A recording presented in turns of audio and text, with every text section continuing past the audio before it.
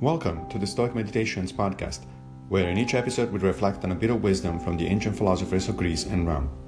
I am Massimo Pigliucci, a professor of philosophy at the City College of New York, and I will guide you through this reading. Today's reflections come from Hierocles in On Wedlock. It is proper neither to blame things which are innocuous, nor to make our imbecility in the use of things the cause of complaint against them. You know when you get upset with your computer because the latest software update isn't installing itself fast enough? That's a case of irrationally blaming innocuous things.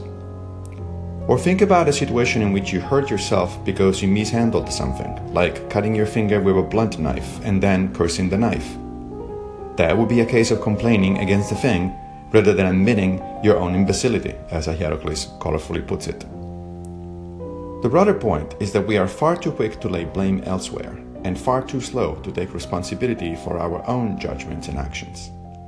After all, Stoic philosophy teaches us that the only things we truly control are in fact our judgments and decisions to act, not the outcome of whatever it is that we're trying to do.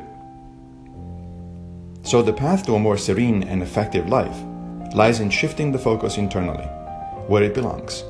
If you know that your computer is slow at updating itself and you do not like it, then don't blame the computer, but either accept the situation as a fact of life or buy a different brand. If you cut yourself because a blunt knife slipped, don't blame the knife, but make sure it is sharp and that you know how to handle it. So too it goes in pretty much any other situation in life. Thank you for joining me for another Stoic meditation. I will be back with a new episode very soon, fate permitting, of course.